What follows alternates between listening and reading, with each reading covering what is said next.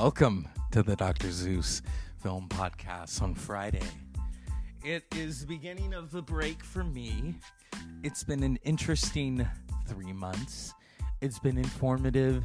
It's been positive. It's also been challenging, but I was always taught to meet a challenge. Also, the fact that I record this show every day.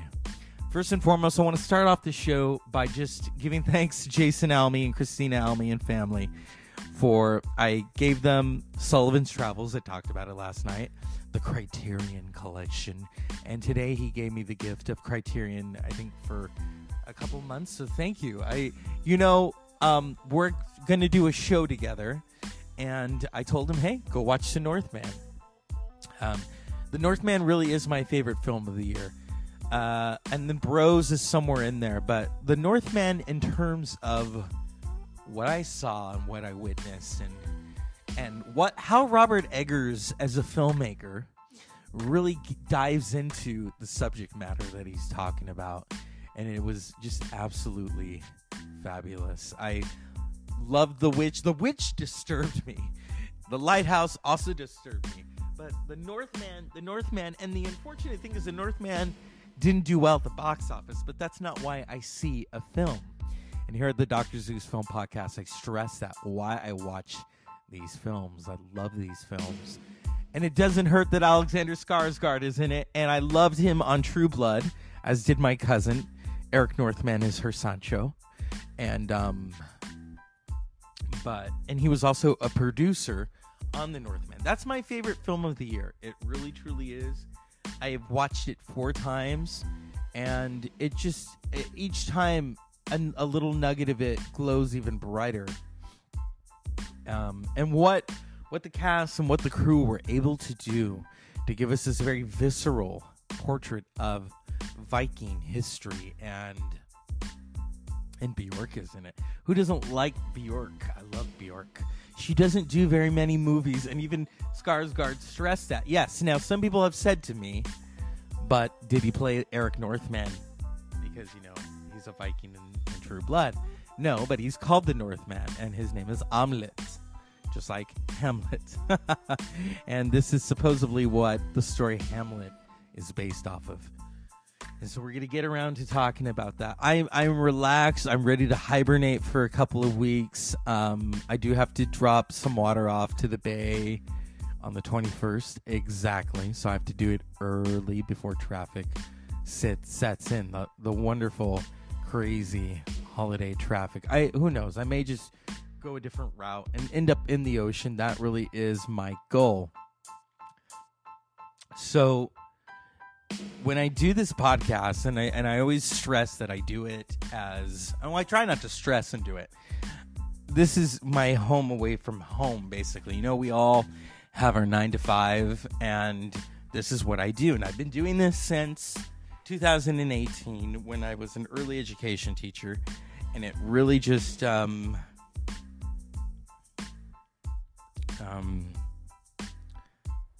It was a moment to just be able to recollect my thoughts, to decompress, and do this show. And it was funny at first, and then got a little crazy, and then it was in 2020 at the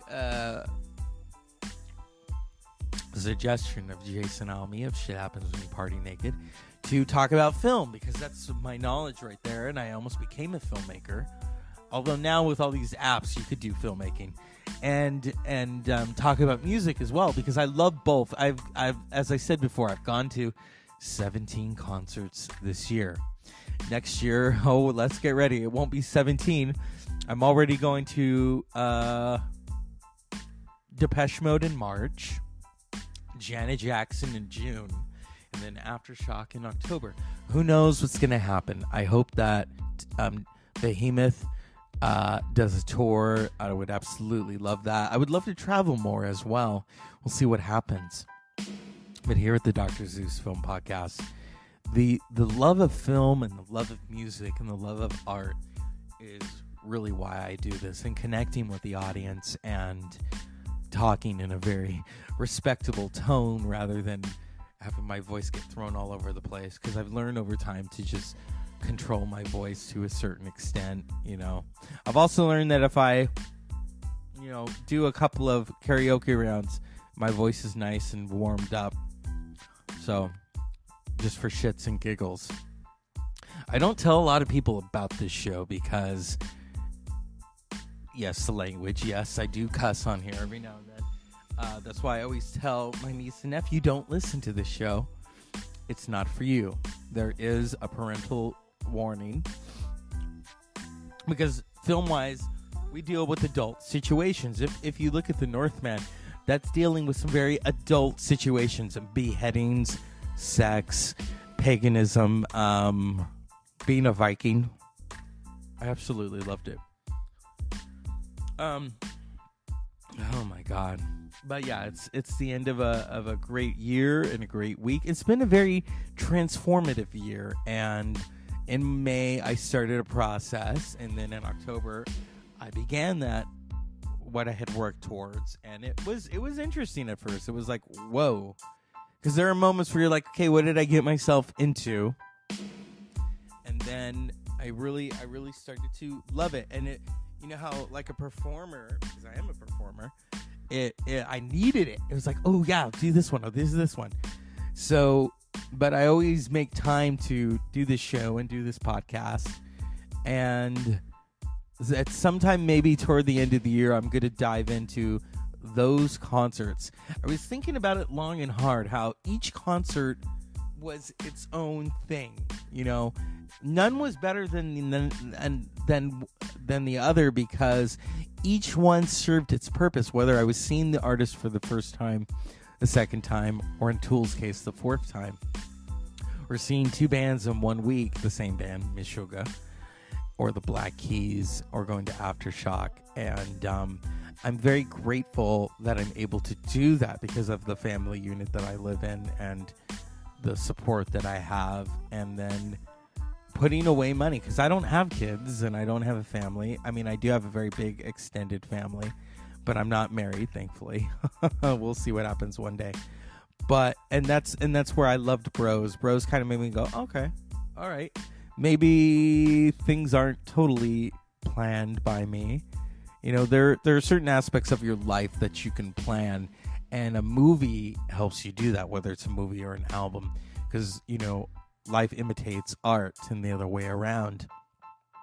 But just getting to go to those concerts and getting to commiserate with people and talk, I would usually go by myself. I wouldn't go with other people. Very on a rare occasion would I go with another person. Okay.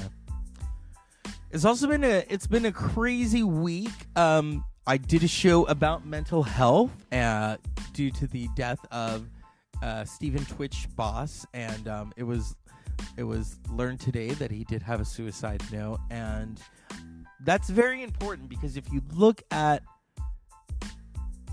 someone of that magnitude who is beloved and they can't do it anymore, or like when Robin Williams died, that shattered people, because Robin Williams was so funny.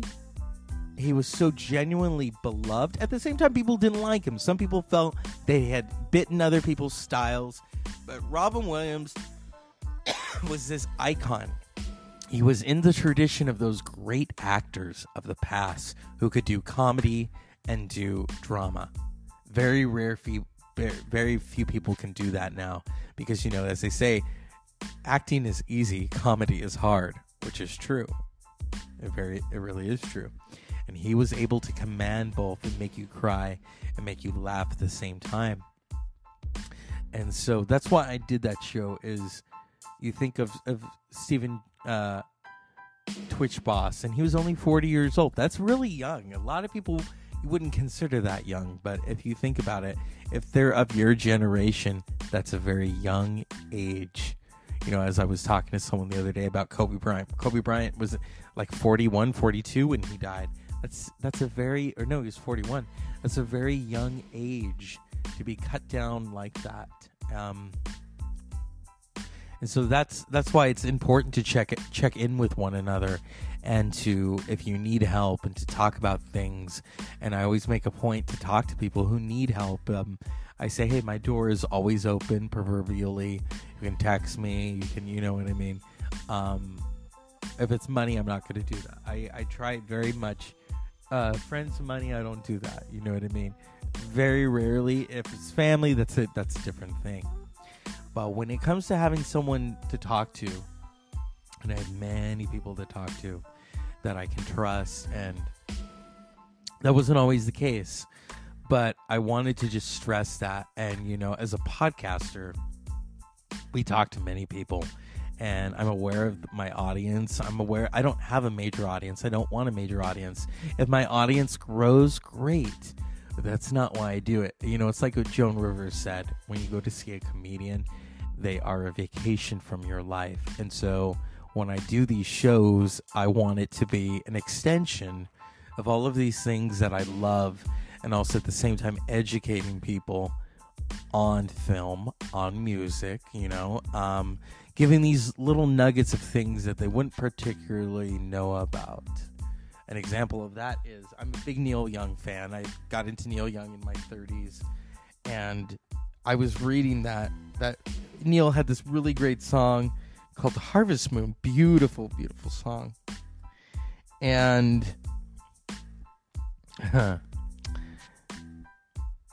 you know who sings background vocals on Harvest Moon? His good friend, Linda Ronstadt. So if you can listen closely, you can hear her doing those background vocals. Or talking about film and talking about a lot of, you know, I'm from Northern California. A lot of people don't know that. I used to work at University of Pacific, and we have a theater called the Janet Leigh Theater. And Janet Leigh is known for being from this area. She was in Psycho, very famous film where she gets killed in the first half of the film. Probably one of the most iconic horror films of all time, directed by Alfred Hitchcock. And then her daughter, Jamie Lee Curtis, went on to become the screen queen, just like her mom in the Halloween films. So, or even George Lucas. George Lucas is from Northern California. He is from Modesto, California. And if you've ever seen American Graffiti, there really is a McHenry Avenue. You cannot cruise anymore, but that's what they used to do. And that was part of George Lucas's upbringing in his childhood, was cruising the streets of McHenry Avenue in Modesto, California. And now he is this global film icon. You think of all these things like THX and all this technology that Lucas really and his team came up with, Industrial Light and Magic. And that is a testament to George Lucas and his storytelling. And he was a farm boy from Northern California, as am I. And so that's why I do this show, is to educate people. I'm aware that I have listeners all over the world, and I always like to acknowledge that. And what my friend Strombo said was, always give your audience a promise. And I hope that I've done that for all of you, of this inclusiveness of the Dr. Zeus Film Podcast. I mean, I'm going to do a sum up of the end of the year, probably on the 30th or 31st. You know, from the Northman to Meshuggah to, oh God, that was such a great album, to Lamb of God. It's been a crazy year, and it's been a good year, and it's been an informative year, and all these different experiences. And that's the Dr. Zeus Film Podcast. Is just it's been a crazy week. To quote Janet Jackson, I've cashed my check and I'm ready to go. Well, the check doesn't come till the 30th, so yeah, you know. The fact that I finally get to see her, and I've loved her for a long time. I wasn't really a Michael fan. I was always a Janet Jackson fan. For everything from When I Think of You to Let's Wait a While to the Rhythm Nation album to Janet to The Velvet Rope to All For You really is my favorite. That is such a cohesive album. And she's continuous. People were surprised. I was talking about it, and they said, she's still performing? I was like, well, yeah. She's a Jackson. Why wouldn't she be performing? Come on. You know, when you think of the Jacksons, you think of the Jackson 5. You think of Michael and you think of Janet. And Janet is continuing that legacy carried down by her. She didn't want to sing, she wanted to practice law. And her father was the one who told her, no, baby, you got to join the family business. Isn't that amazing? And I'm sure she would have been a really great lawyer. But then she did her first 2 albums and nothing really people were giving her stuff to sing. And then she met up with Jimmy Jam and Terry Lewis, and the rest is music history. If you think of everything from Control all the way up to now, in terms of that collaborative partnership, the songs that they've come up with. I mean, Control is such a famous song because she's telling them about her life, and those became the lyrics to Control. When I was 17, I did what people told me, did what my father said, and let my mother mold me, and that was long ago, and now I'm taking control. Those are things that she's telling them. So, yeah, and then Beyonce's touring next year. We'll see what happens with Queen Bee. But, yeah, it's been a crazy couple of 3 months. I can't believe, October, November, December, here we are. And it's been very positive. Like I said, it's been challenging, but I was always taught if it's not a challenge, then it's not worth it.